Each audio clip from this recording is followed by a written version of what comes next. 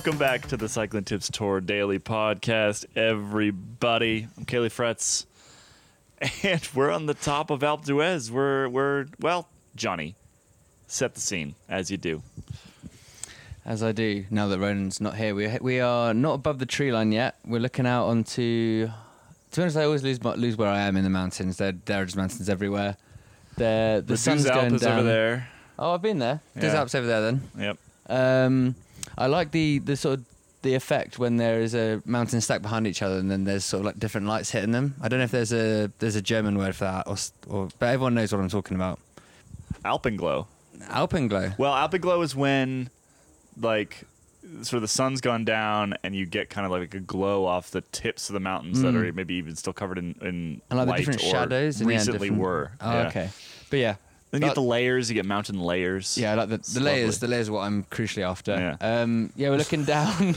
We're looking down onto all the sort of humongous metropolitan building site that's on top of Alpe d'Huez. We saw a bike race. I didn't actually see any of the bike race in person, but it's kind of eerie how it's all happening below you, and you're at the top, and there's a sense of calm until everyone files back up. But yeah, I can just see mountains and sky and nature. Have I done it justice, Ian? I feel like you're probably... I think you've done a spectacular job. You didn't mention the two cranes that are just there. Not the birds, the construction equipment. I think those are important to include. But otherwise, that's the one blight on the landscape. It is pretty beautiful up here. I can also see a Mikey who is holding a mic and will be telling us about his day actually on the climb. Yeah, we convinced Michael Better, our social media manager / editor, to come on the pod today because Mikey had by far the most interesting day. As we were saying before, you were in the press room most of the day. I was in the hotel room much of the day and then watched the very end of it. And Mike, you went down to Dutch Corner and saw all kinds of interesting things. We're going to get to that in a little bit, though. First and foremost, today's episode is brought to you by the all-new Scott Foil RC, a bike designed for breakaways and attacks. The new Foil RC is 16 watts faster than its predecessor. In real-world terms, that is 1 minute and 18 seconds faster, over 40 kilometers. Not sure what speed that's at. We gotta find out. With updated UCI rules, Scott engineers and designers took the platform and pushed it beyond what was previously possible. While aero is important, a patented new seat post and an improved carbon layup deliver a bike that is 10% more comfortable and 9% lighter. For more info, head over to scott-sports.com. And thanks to Scott and the new Foil for sponsoring today's episode. Like I said, we're going to get into Mikey's adventures, travails later. First and foremost, there was a serious bike race on today, a very difficult bike race, affected, I would say, somewhat by the heat and also just the tactics of who is now in the yellow jersey. But, Johnny, give me the rundown. Where do we end up? I'm going to keep it simple today and not tie myself in knots and circles trying to say exactly what happened. Thomas Pidcock won the bike race. He chased across to the breakaway with some amazing descending. Pippa, as you'll hear from later, described it as like he and the bike were one. Some bike riders you see sort of, it's them trying to mangle their bike round corners, but he was one with the bike. It was amazing to watch. He rode away from Lee Meinches, who came second and sort of was waiting for Pidcock to blow up, but which never really materialised. He finished 48 seconds back as Pidcock took his first tour stage victory, which is sort of fitting for such a young guy who's won cyclocross world titles, won Olympic gold medals. He actually ranks today's victory below the Olympic gold medal and above the cyclocross world title, which gives you a little bit of an insight. But in terms of him going full, I mean, I'm going ahead of myself and giving the analysis, so I'll just stick to what we're doing. In third place, this always happens with the rundown. Third place, Chris Froome. Great ride. He was great. It's just, you know what, it's nice. It's like with Pog yesterday. It's the same with all these guys who once dominated. When you see them sort of fall and then rise again, that's kind of what we're after. And just great to see him out there. Him and Pidcock as well, sort of like a father-son combo taking on the Tour de France. Huge smile coming across the finish line. Yeah, I bet. To come in third. I bet. Do you think he'd ever have thought that he'd come third on a stage of the Tour de France again? No. I think he would. If you'd given that before the race, he'd have snapped your hand off. Oh, absolutely. Even with those Absolutely. really bony arms. I did write a story about this, and the first paragraph might be slightly mean. I don't know. It's also No, it's not accurate. mean. Kaylee, you can't. You're not. I don't think you're capable of being mean. Leave the meanness to people like me, and then Ian's mean to bad people, but I'm the mean one. Fourth, American Nielsen Paulus. There's something for everyone here. All of the English-speaking world. Right? In fifth, Tadej Pogacar, who outsprinted Vingegaard and Geraint Thomas to the line. Those three sort of rode away a bit of, not cat and mousing, but just sort of like on off. After the stage, Geraint Thomas was showing Adam Yates what the race was like, and he was like showing his hand, like revving a motorcycle, going and then stop, and then like that. It was like two. It's like if they're both mute and they're having to explain what had just happened over the past 13 kilometers. That is the universal sign for that, though. Yeah. Full gas, And then off. yeah, And that's exactly what it was. We'll talk about it. it was that was cool. He also doused himself with 3 bottles of water on his while warming down, which was, I think you'll see on our social. Actually, I think it's in the hands of Michael Better already. It's on the internet now with a Missy Elliott song behind it. Oh, is it? Of course. No, what else would you expect from us? He also referred to Pogacar and Vingegaard as whippersnappers, which I love. I want him to say that in a sort of American, like whippersnappers, like he's like there carving wood on his porch somewhere. I like this late career Geraint Thomas renaissance. It's just like slightly peeved dad. Like, A quotes these machine. whippersnappers. I want to wear my sunglasses and nothing else. That's a terrifying image. 8th, Enric Mas, who had a better day, finished 3 seconds down on Thomas in that group. Sepp Kuss, same time as Enric Mas, and 10th, Giulio Ciccone, who was in the break. So he was just sort of managed to hang on there. I mean, then Bardet and Yates and Gaudu were just a bit behind. Sepp was essentially the third or fourth He strongest. was brilliant. Yeah, he was just brilliant like kept coming back and. Yep. Which is also a function again of the on-off nature of what was happening, and you know, Geraint Thomas with the whippersnapper quote was basically like, yeah, I just knew that the way that they were riding it was, I just had to keep doing my own thing, and they would come back. Youthful over-exuberance. Exactly. He said they'll go 1,000 watts, and I obviously can't do that, so I would just wait and ride back. Sort of like, you know, when you see those videos on YouTube of like an old dog, and then there are like 2 puppies who are just like sort of playing, and the old dog's just sitting there with a face like, oh, when will this all be over? That's sort of like Geraint Thomas and the other 2. It was a good day of racing. It was not as spectacular as yesterday, because yesterday was frankly one of the best stages we've had in, I don't know, the last decade or so. Yeah. But it was a really solid day at the Tour de France. Well, to kind of get into, well, a bit about yesterday and some deeper analysis of today, you caught up with Pippa York once again, and I think we should just throw to that, honestly. Let's do it. Okay, so I'm back with Pippa York in the Alpe d'Huez press room, which is still very busy because people haven't snuck off for an early dinner because we've got a bike race on our hands now, a proper one, with competitors and uncertain outcomes, and it feels like the Tour is finally coming alive. Yeah, almost everybody thought it was over yesterday when Pogacar cracked, but that's kind of discounting his recovery. And we saw today he wasn't afraid to just try out and see where he was, and I would say he was probably almost 99% back to where he was before he cracked, so it should be good for these coming days.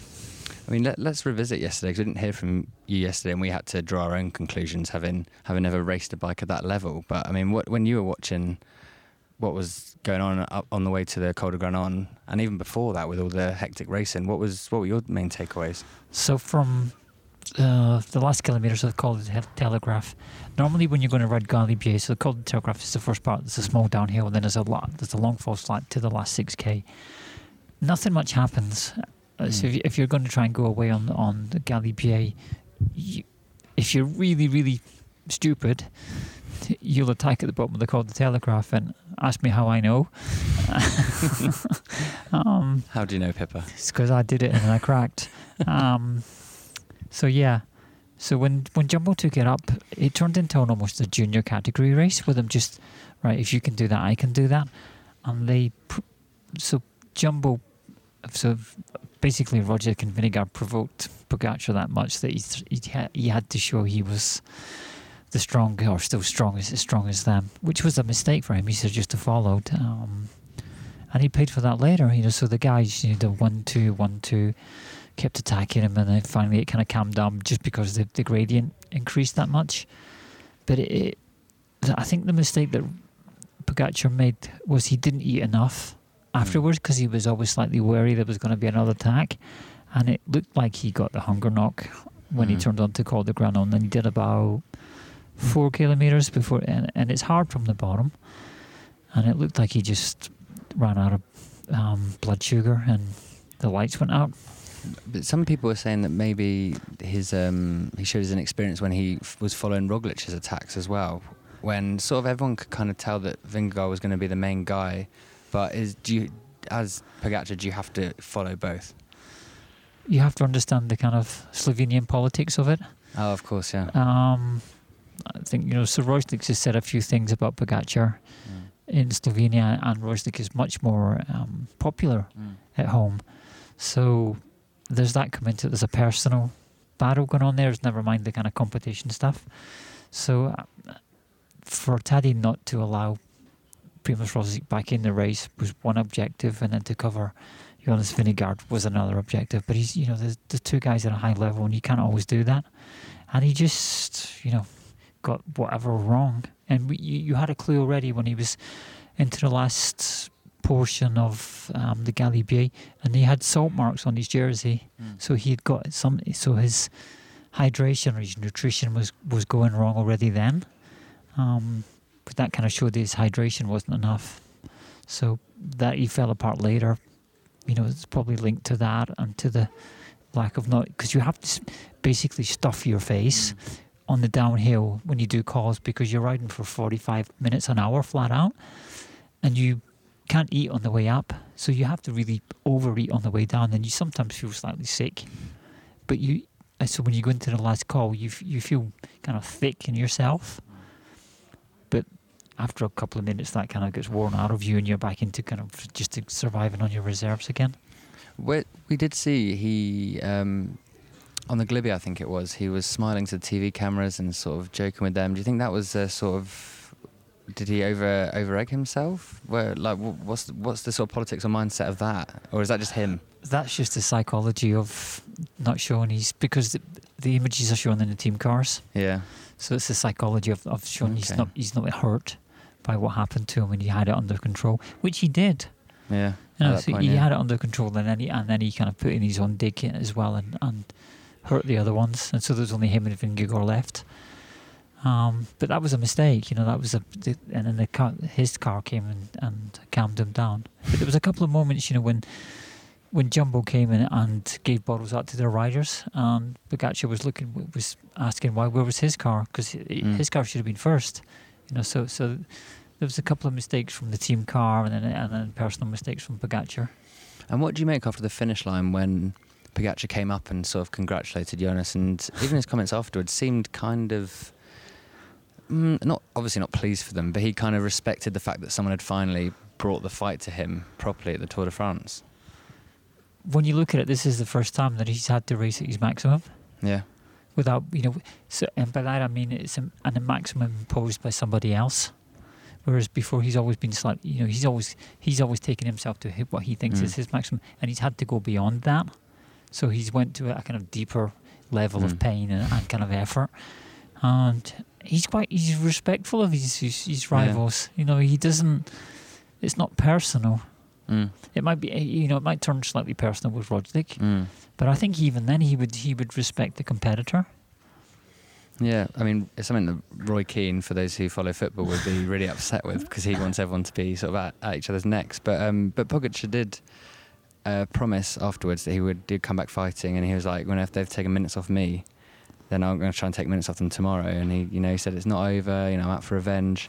which is sort of what everyone wants to hear. Everyone wants it to be built up, and Netflix must be rubbing their grubby little fingers at the prospect of a I don't know if the fingers are grubby, but yeah. But then today, the race was kind of, I think maybe, was it tiredness that meant it didn't all kick off from the start, or how? Talk us through how you see So this is one of the epic stages.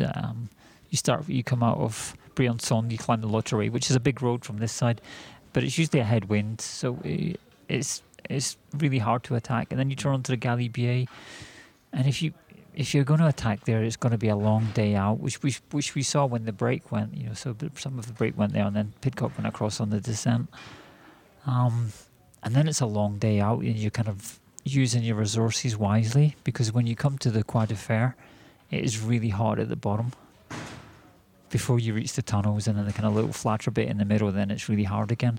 So you have to kind of manage each section, and even when you've done the Croix de Fer, then you've got the downhill and there's an uphill bit in it which kills you.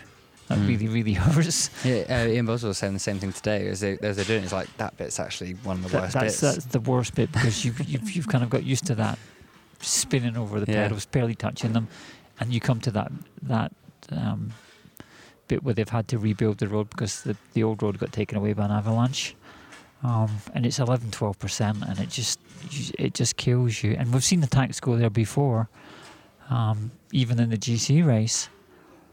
So you have to kind of carefully manage each section, and that's what they did in the front. And they were lucky that when Jumbo were riding behind, they were always going to focus on Alpe d'Huez and not overexpose Vingegaard before, no risk on the descent, which we saw the break took, a minute and a half back. So that was always going to be the case. And Alpe d'Huez, when the GC guys come there, it's always a matter of elimination until you get about 4K from the top, and then you can do the last 10 minutes flat out if the circumstances are right. And then Vingegaard followed every attack and showed that he's up to the task of potentially defending this jersey, at least through the Alps. Oh yeah, he was the strongest Pogacar. Yeah, and Pogacar didn't exist. He didn't insist when he saw that would happen. So he put in a couple of big accelerations, and you could see the speed he was going. With the barriers were going past pretty fast. So he's doing 30k an hour uphill, which is for a normal cyclist, you're doing 15, 16, and he's doing twice that. Yeah. And they're almost having to brake for the corner when he attacked the first time. So that's the speed that the Tour de France winning level is. Yeah. But because Vingegaard was right with him, he didn't insist. If he'd insisted, the other guys would never have come back. Did you see this? Did you see the smile between the two as they come? Apparently, nothing was said. It was just a smile as they sort of realised they were going to check each other out. And that's what happens. You attack the other guys attack you, or you attack them, and you kind of smile about it because you're testing each other. And if you're up to it, you're okay with it. If it's all part of that kind of psychological warfare that goes on. And Geraint Thomas was talking. He said that the race wasn't actually in the GC group up the Alpe d'Huez. I nearly forgot where we were for a second. He said it wasn't that fast until the end, and they kind of rode it slow, which meant that he didn't get as much of a gap. But is that just Jumbo-Visma sort of taking stock, or? Yeah, the thing is when you're guiding the race leader up, don't put them into difficulty. So they're always talking to slow down. If they have to use a little where the hairpins are, they flatten out a little bit, and you can kind of slow down on them.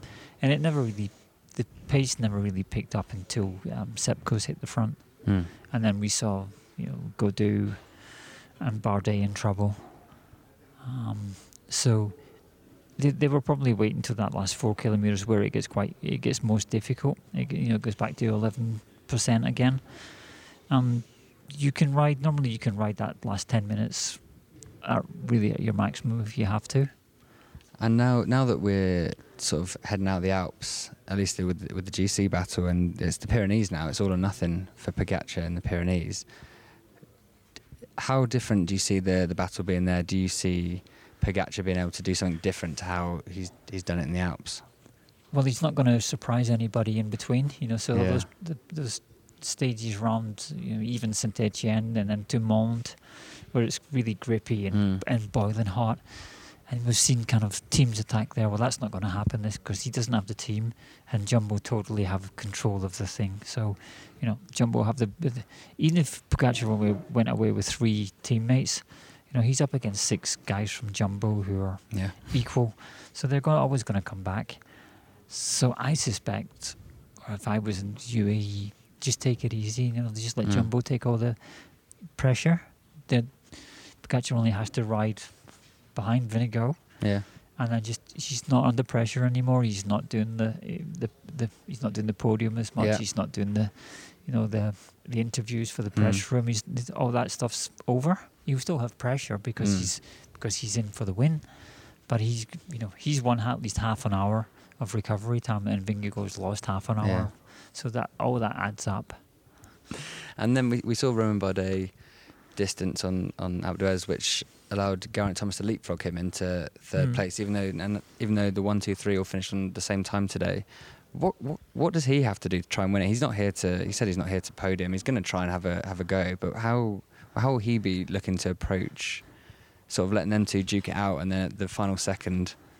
I think Ineos realise that the first two are level above where they are, where their riders are, and Geraint Thomas doesn't have that big acceleration that those guys have.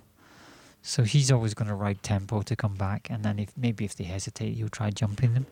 But I don't think they'll let him go, because they would try and use him then, because then he would be a kind of stepping stone to ride. And if it came to it, that either Pogacar or Vingegaard was in the front with Thomas, Thomas would be there for the stage win, and the other one would be there for the GC. So that would kind of would even itself out. But I don't see that happening because he hasn't got that brutal acceleration that the other two have, and it's never really been his style either. Yeah, so does he have to wait for the sort of final time trial and hope for a Pogacar-esque crack of both of them to then ride 40 kilometres or into the win? He's praying for COVID. Yeah. You have to be realistic. You look at it and he knows he can't follow those guys. So then you're looking at circumstances outside of their control. Do you think it makes do you think if there's only one of them, say if Pogacar had his team manager succumb to a COVID positive today, is out of the race. If Pogacar, touch wood, doesn't, but if he catch COVID and it's just Jonas Vingegaard and Jumbo-Visma versus Ineos and Geraint Thomas, do you think that's a much more doable situation for Geraint Thomas than Pogacar? No, I don't think it is. So Jumbo as a team kind of unit are above where Ineos are. So they're where Sky used to be. That level above everybody else, and they can run. We saw today they can run the race however they want. If they start riding, right, guys that so like Nathan Van Hooydonk, he took back a minute and a half, on the break, and he's not a climber. No, Christophe Laporte was up there too. And then Laporte was, so Laporte's there until the Croix de Fer. Normally he would have been dropped as soon as it went uphill. So those guys are really motivated, and they've got a full. The whole kind of unit is really strong. We'll stick with Ineos, but move away from just GC talk. Tom Pidcock, stage winner, he said that he was going for it at the start of the day, and in the press conference he's like, well, I wanted to win the stage at the start of the day, and I have, so box ticked. And he's a funny guy, but also an incredible bike racer. I think we've seen why Tom Pidcock is regarded as the kind of third person in the Wout van Aert, Mathieu van der Poel thing. So as we saw in the winter, those three turn up for cyclocross and everybody watches them, and I think that's going to be the future for Pidcock's going to climb up to that level. And what he does on the GC, for his first tour to win an Alpe d'Huez is just I never you can only dream about it. For anybody who rides in a kind of climbing way, to win an Alpe d'Huez is just massive. It is just crazy. So to win that stage in your first tour is really, really impressive. And where he goes from that, and where Ineos kind of guide him to, will probably take a bit of care. Yeah.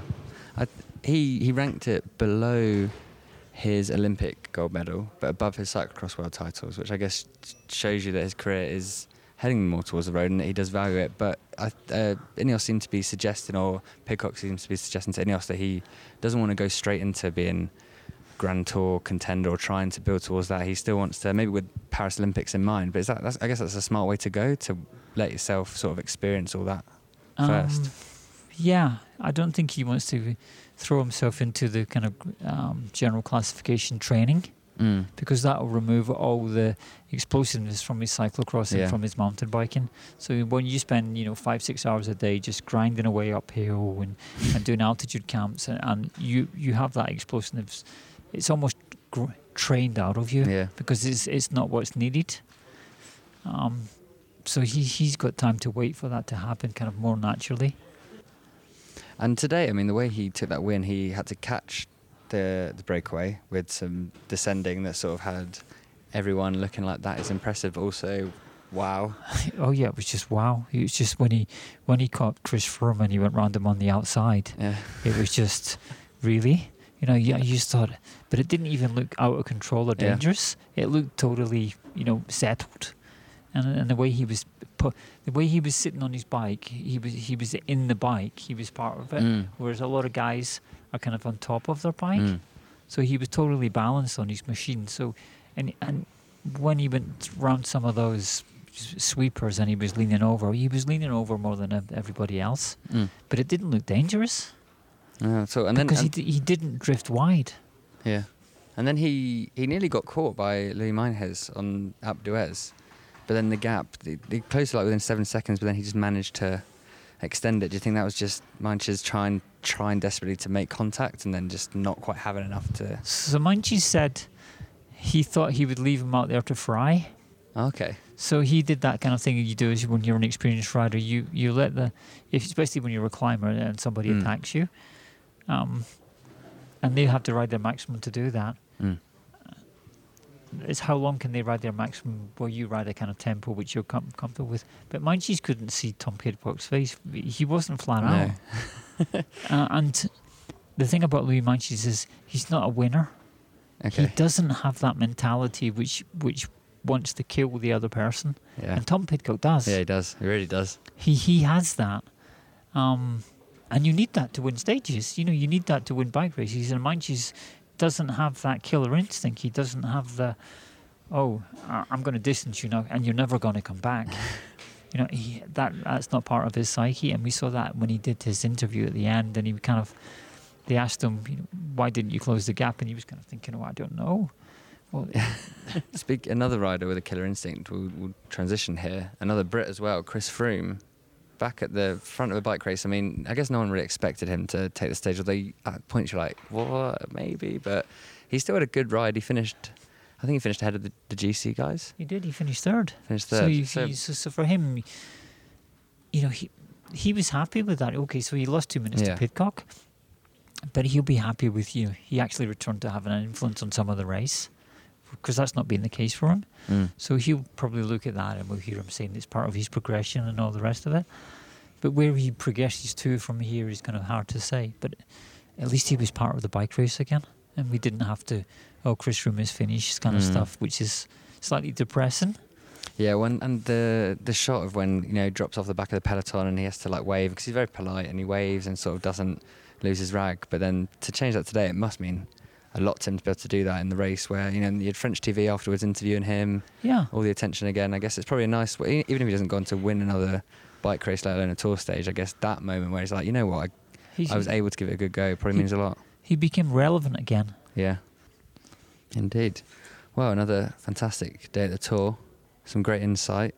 What do you look at? I mean, I'm kind of dreading the heat over the next few days, Pippa. I'm not really necessarily have looked forward yet because so much has happened, but I'm dreading the heat. I mean, are you looking forward to anything over the next few days? Or I would have looked... I think if Pogacar hadn't fallen apart on these days, in Saint-Étienne-Mont, where it's going to be boiling hot and there's no oxygen, I was kind of looking forward to those days because Jumbo would have just murdered everybody. Yeah. But now it'll be slightly more controlled. I think we're just going to have to wait to the last week and see what, everybody's going to get through the next weekend. And then they'll have their rest day, and then they're just going to throw themselves at the mountains. And I think we can look forward to that. I think we're scheduled to speak to you next on the rest day in Carcassonne. So if we don't speak to you before then we'll see you in Carcassonne. Yeah, maybe we can have an ice cream if it gets really, really hot. I might need to. All right.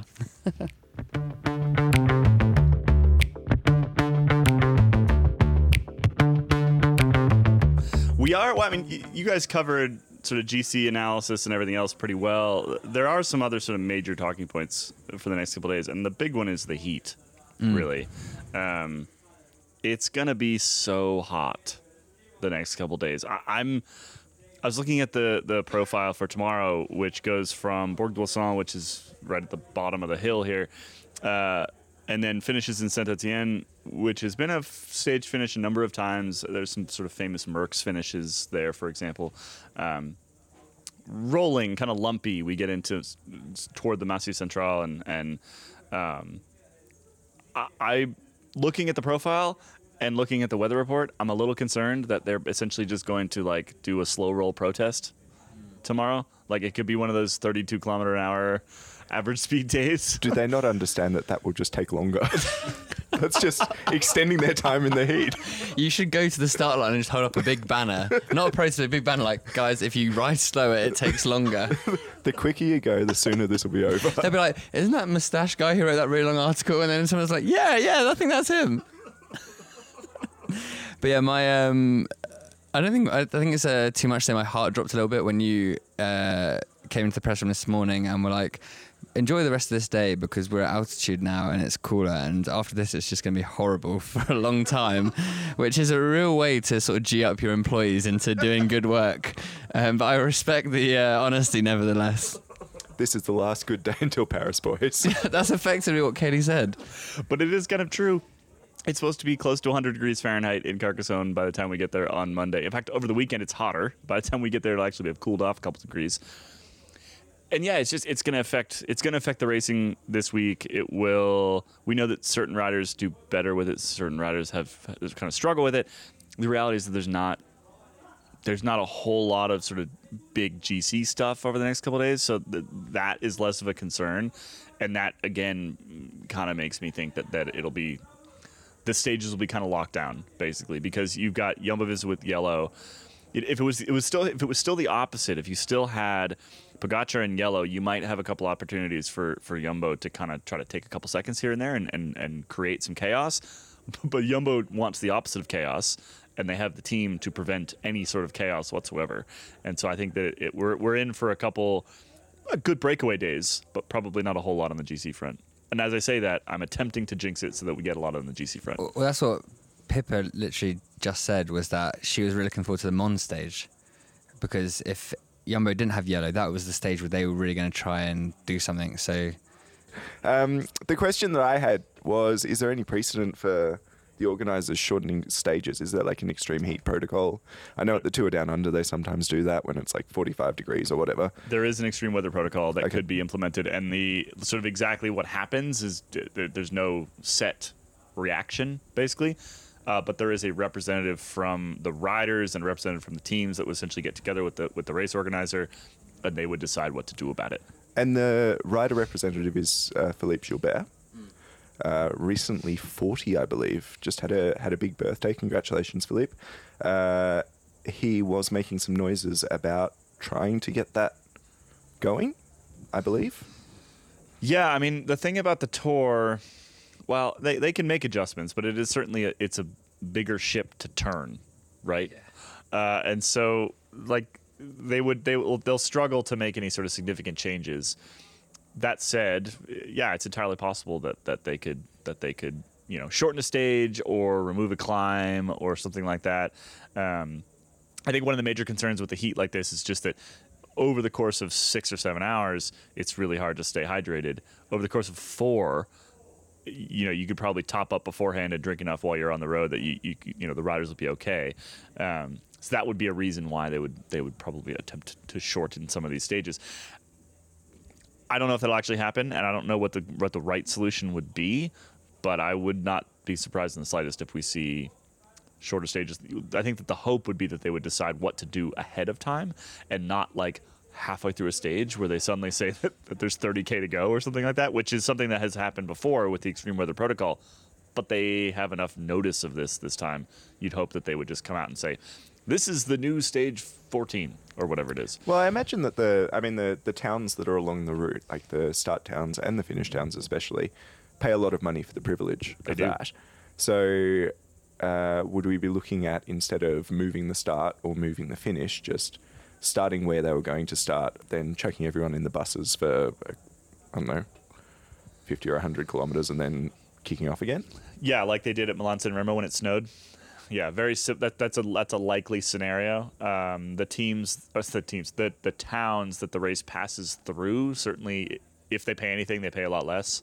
The start and finish towns are the two that have really paid for the privilege, and so they will want to make sure that they get that privilege. So that's a likely scenario, I think. I feel like Ian is hoping that they get bussed mid-stage so he can write an article about which team has the best sort of bus vibes going on. And I would like to read that. I mean, maybe if it doesn't happen, we could still just do it anyway. Like, which bus would you like to be transferred in halfway across the stage? Well, we're already working on which caravan car would you least like to... This is the biggest story of the two for me. Yeah. I'm pretty excited about that. Just going back to the bus front quickly. An excellent point, Ian, says Johnny. No. Wait. Was the bus front? Is that a segue to you talking about the front of the EF bus? Yeah. Oh, sorry, Wow. I literally didn't pick up on that. I was here like, I don't remember him making a point there. So I've been doing some in-depth reporting over the last couple of days, and by in-depth reporting, I've just been trying to annoy EF. You've been causing trouble. A little. So today I finally got a response from EF about what happened to their bus. On the day that Magnus Cort won a stage into Megève, at that day's start in Morzine, the EF bus driver had a bit of a whoopsie and drove into a bollard. So, Matt Bowden, did he tell you this? Matt Bowden blames the ASO guys for this. I think anyone wants to blame someone else when they drive a bus into a bollard. He says that the bus driver was sitting there like, I can't make this, I can't make this, I can't make this, and the ASO guy was like, now you got it. And so the bus driver's like, okay, and then thunk. That's the story I got. You can't trust the ASO guys in that sort of situation. There, you've got to. It's all on you. It's true. Because they will just melt into the background of the other people in the polo shirts, and you'll never be able to pinpoint which one caused you the mess. And they will not be there to clean up. That's true. They're gone. They're somewhere else. Meanwhile, EF is left with a bumper hanging off and just driving around the Alps looking for someone to fix it. So what I've learned is that there was speculation within our car whether they'd just gotten another bus from somewhere. Not true. They patched up their existing bus. Apparently it was not so badly damaged that they were not able to fix it, which is a bit of an anticlimax and probably not enough for me to write a story about, but sure, we can waste a couple of minutes talking about it. They patched it up and it's looking right as rain. Johnny, did we talk about it in the podcast? Did we talk about your ride about Duez in the podcast? I can't remember. No. And No. you know what? Since writing that piece, I'm really concerned that I didn't frame it well enough so people think I did that today. Or like not 2 years ago when now I dress slightly better on the bike. I hopefully ride my bike slightly better. I'm Well, still of course it took you 3 hours to nervous. ride up at all of those They spectators. just you know what? They weren't letting me just go Marco Pantani speed. They kept stopping me and holding me back, and that was the reason it took 3 hours. That was your problem. But yeah, for the full story, head to cyclingtips.com to hear about how 2 years ago, at the height of the coronavirus pandemic, I spent 3 hours getting from the bottom of Alpe d'Huez to the top because I parked at the top and descended down to make sure I had to get back up to the top, which that's... You know how to motivate yourself. You got to motivate yourself, and Yeah. that's a little insight into my psyche. Another slightly slower than usual ride happened up Alpe d'Huez today, which I had the privilege of getting to see the finish of. Adrian Nyanshuti, who is a Rwandan former pro, the first ever Rwandan pro cyclist, rode up Alpe d'Huez on a Quebecer bike, which is a 16 or 18 kilogram steel thing with one gear and a big rack on the back. Did they adjust the gear? No, there was a very low cadence when I saw him. It would have been a killer for the knees. But anyway, he rode his way up and was talking to people along the way, and everyone was very happy to see him, and it was a fundraiser for Quebecer, which is a charity that provides bikes for people in Africa, giving opportunity and access to education and employment and all of those things that bikes can do in a place where people don't have cars or aren't easily able to get access to these things. Do we want an update on the most important competition of this Tour de France? We do. I'm glad you said yes. So, unfortunately, in your pick of Danny Martinez, he did move up 2 places, but he's a minute 16 and 54 seconds down. So, I know you think he's going to really make the time back, but I don't think he's going to do it. One of our listeners in Velo Club pointed out that I might be a bit of an idiot with that, because what that implies is that Danny Martinez will not be just making up time on his rivals, which is how I interpreted the question. Oh, yeah, it's the yellow jersey. It's based on the yellow jersey, and I think it's wildly optimistic to think that our favourite street magician will be making any time back on Jonas Vingegaard. But if anyone is going to, it is going to be our resident sort of member of the Magic Circle. True. I'm going to give you some guesses for the Maya Sablé, the current one. Yeah. He's in 34th at 1 minute, 2 seconds, 2 minutes and 26 seconds. And he's an American. Quinn Simmons. Incorrect. Matteo McNulty. Jorgensen.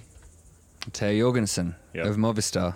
I had the privilege of seeing Matteo Jorgensen at the end of today's stage trying to upload a Garmin ride file or something, whilst being just surrounded by people taking his picture, and he was just forced to ignore them. And I don't think that they knew who he was. They were just like, oh, here is a pro cyclist. I will bother him for a while. And then he left them and just rode the wrong way up the course. It was great. It must be so annoying when that happens and you've just done a ride like that and then everyone crowds you. I mean, that's the nice thing, is that the fans can get so close, but if you're a guy in that situation, like, speaking from experience, when I spent 3 hours climbing up Alpe d'Huez, I love it. Usually it's Ronan with the sort of, like, you know, racing experience, or Pippa with the racing experience, and I can be like, you know what, today, this is a day where I can offer some of mine. No, if anyone had done that to me, I wouldn't have been held responsible. I would have been held fully responsible for my actions. It wouldn't have been pretty. If I'd had a Garmin to upload anything from, then maybe I'd have felt better.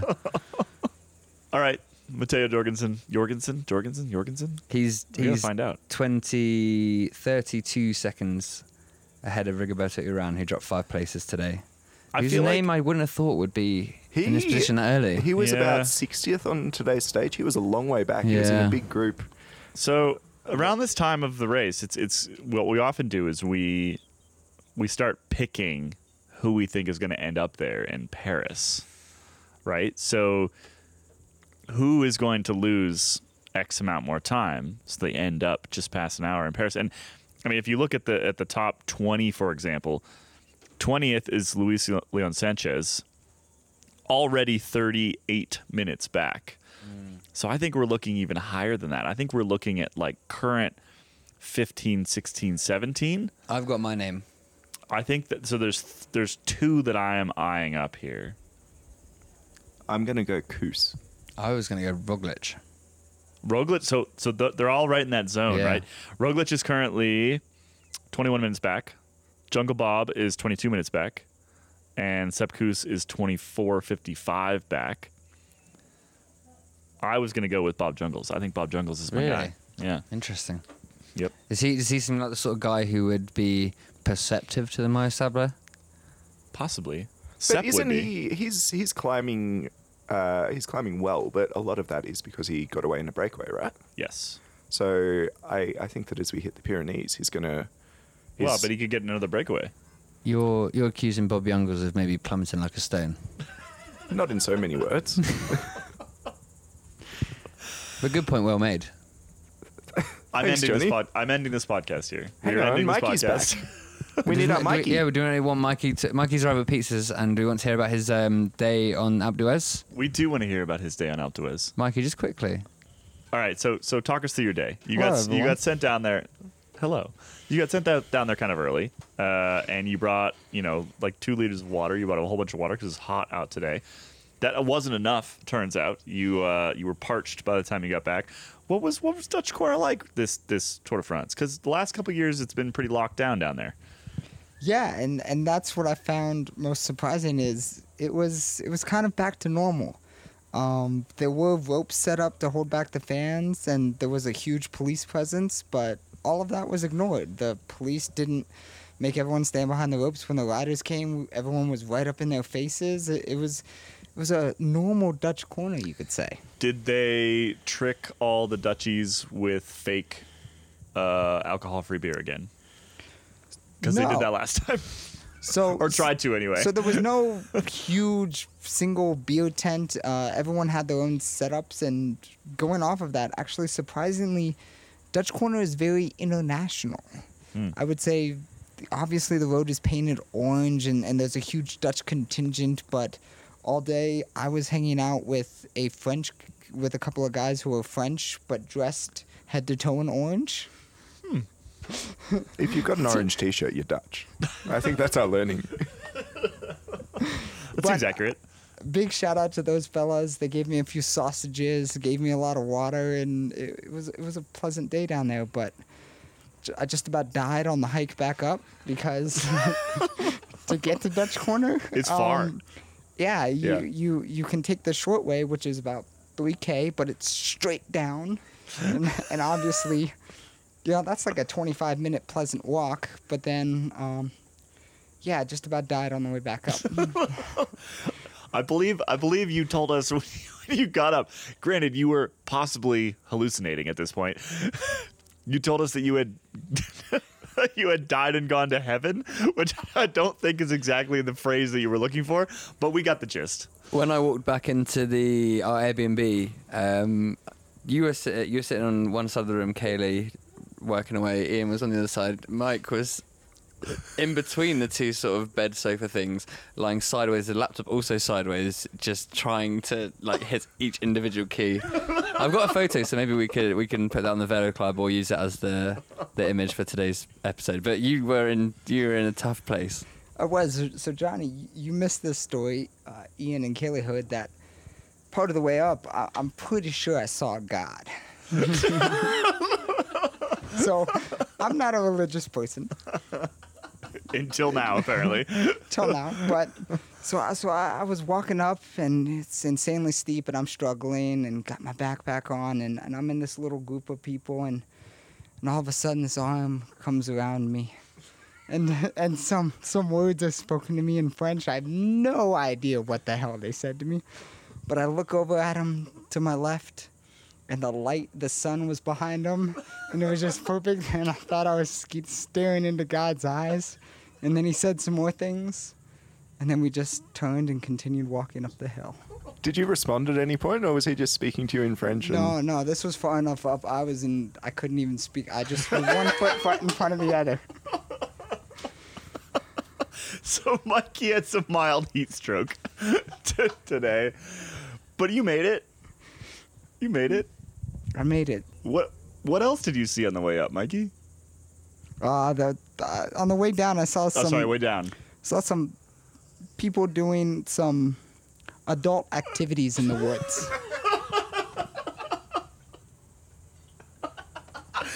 So you're just walking through the woods, minding your own business on this little path, and there's just adult activities happening in a grotto. They were kind of off in the woods, and I was like, "Oh, what's happening?" And then I was like, "Oh, I don't know. Want to know what's happening?" I think you knew what was happening. Alpe d'Huez is a crazy place, everybody. It's one of those. It's a pilgrimage for the cycling fan. You know, it's everybody should come try to ride it like Johnny did. It is, wow. Our colleague over at Velo News, Andy Hood, put up a little poll on Twitter today. And granted, Twitter is full of brainworms, and so we don't sort of have to take everything that Twitter says at face value. But nonetheless, so the options were Alpe d'Huez. It was like, best mountain, top 10 mountain, worst mountain, something like that. And a surprising number of people apparently don't like Alpe d'Huez. And I would venture to guess that those people have not been here on a Tour de France day, because I have covered the Tour now for 12 years or so. I've basically done all of the major climbs, both either ridden them or covered the race that on days that went up them. There is nothing like Alpe d'Huez. There is no day as crazy. There is no day with as many fans. There is no day that sort of like exists in the lore like this day does for professional cycling. And for that reason alone, you got to try to come sometime and do what Mikey did. Maybe with some small adjustments, and just come be a fan, because it's incredible out here. I mean, we got a message from the sort of head of press at the ASO this morning. Basically said, if you went to the start and you're trying to get to Alpe d'Huez, you better get there immediately, because they were going to shut the entire way up the mountain down, even for credentialed cars like ours, because essentially there were too many fans on the road and they were worried about getting the caravan up before the race showed up. Sort of the nightmare scenario there is the caravan is stuck on Alpe d'Huez and Pogacar is attacking around a giant chicken or something like that. That would be amazing. Which could happen, right? Like it's come close before. It has come close in my time covering the Tour. That's the nightmare scenario. But that just tells you how insane and how crazy this particular mountain is. And yes, from a pure racing perspective, there are other climbs that are harder. There are other climbs that have more difficult run-ins. I think that's one of the sort of primary issues that people have with the Alpe is you're forced to have quite a lot of relatively flat kind of run into it, just because the valley road extends quite far on either side. But there is no atmosphere like Alpe d'Huez, and that's why I love it. I absolutely love it when the race comes back here, and I would advocate for the Alpe being included in every single edition of the Tour in the same way that the Champs-Élysées is, because it's just that good. And Mikey, I'm glad that you got to experience it, because it's fun. I am too. Right now I'm glad I survived the day. So maybe tomorrow I'll be able to reflect more on what I experienced. Well, maybe we'll keep bringing you into the podcast, since usually you just sit next to us and fact check us while we podcast. I like having you on the pod. With that, we need to get to our last segment of the day. We're going to hear from Jose Bain, and today she's talking about the French Revolution. Well, because today is Bastille Day, the 14th of July. Let's listen in. Well, France is celebrating the 14th of July with fireworks and grand spectacle extraordinaire. When you hear this podcast, the Tour de France moves on. But maybe I should explain, one day too late for the readers on cyclingtips.com, what the 14th of July is and why it's the most important national holiday of the country. Sharing a little bit of history, 230 years old, a day too late, can't really be a huge issue, can it? We are talking about the end of the 18th century. France had a class society of clergy, nobility, bourgeoisie, and peasants. The nobility made up less than 2% of the population and the clergy about 1%. These estates paid no taxes and had a lot of power, especially the clergy. About 97% of the population belonged to the peasantry and the bourgeoisie or merchant class, with the peasants being the largest group by far. They had to cough up all the taxes but had nothing to say politically. But not only the peasants and the bourgeoisie were unhappy, the nobility was also dissatisfied from halfway into the 18th century, because under King Louis XV they had lost several of their noble privileges as the monarch tried to distribute the taxes more fairly. In itself a great idea, but the nobility blocked all attempts at tax reform. Yes, my friends, this is something that happens in all times and ages. But back to 1789. The king, Louis XVI by now, and his wife Marie Antoinette were not popular, to put it mildly. They spent a lot on palaces, pensions, loans, and super-duper luxuries. Marie Antoinette, for example, had bought her own luxurious farm and had incurred a lot of gambling debts. But the king was appointed and anointed by God, so who could say he was wrong? His power was absolute. And that was about to change. It was the new age of enlightenment. Several very expensive wars fought by the French king, leaving the state almost bankrupt, the church's enormous wealth, and a disastrous harvest in 1788 that led to fertile grounds for revolution. It's the 14th of July, 1789 in Paris. about 20,000 Parisians headed for La Bastille, which was the most important prison, and they were aiming to loot the ammunition depot in the basement. The storming of the Bastille, the symbol of the French Ancien Régime, or the old ruling class, was one of the first major acts of violence of the French Revolution, and is considered to be the start of the revolution, marked by major uprisings of the French people against the absolute power of the king. The capture of the prison was a sign to the population that the monarchy's rule and oppression were over. Fun fact, at the time of the storm, there were only 7 prisoners in the Bastille, but that didn't make it any less meaningful. In 1792, the monarchy was abolished, and a year later, Louis XVI was decapitated by guillotine, as was his wife, Marie Antoinette. Last bit of history to end today. In November of 1799, Napoleon Bonaparte seized power via a coup d'etat. This coup marks the end of the revolution because France goes back to absolute power again, but now with the later crowned Emperor Napoleon. Thanks to Jose for putting all these together. With that, we're gonna wrap up for today. We're gonna eat these pizzas that Mikey just brought from downstairs. We're gonna have a quick beer here on our porch with beautiful mountains in the background, and we're gonna mentally prepare ourselves to go down into the oven tomorrow, where there is no air conditioning. Pray for us. See you tomorrow. Bye-bye.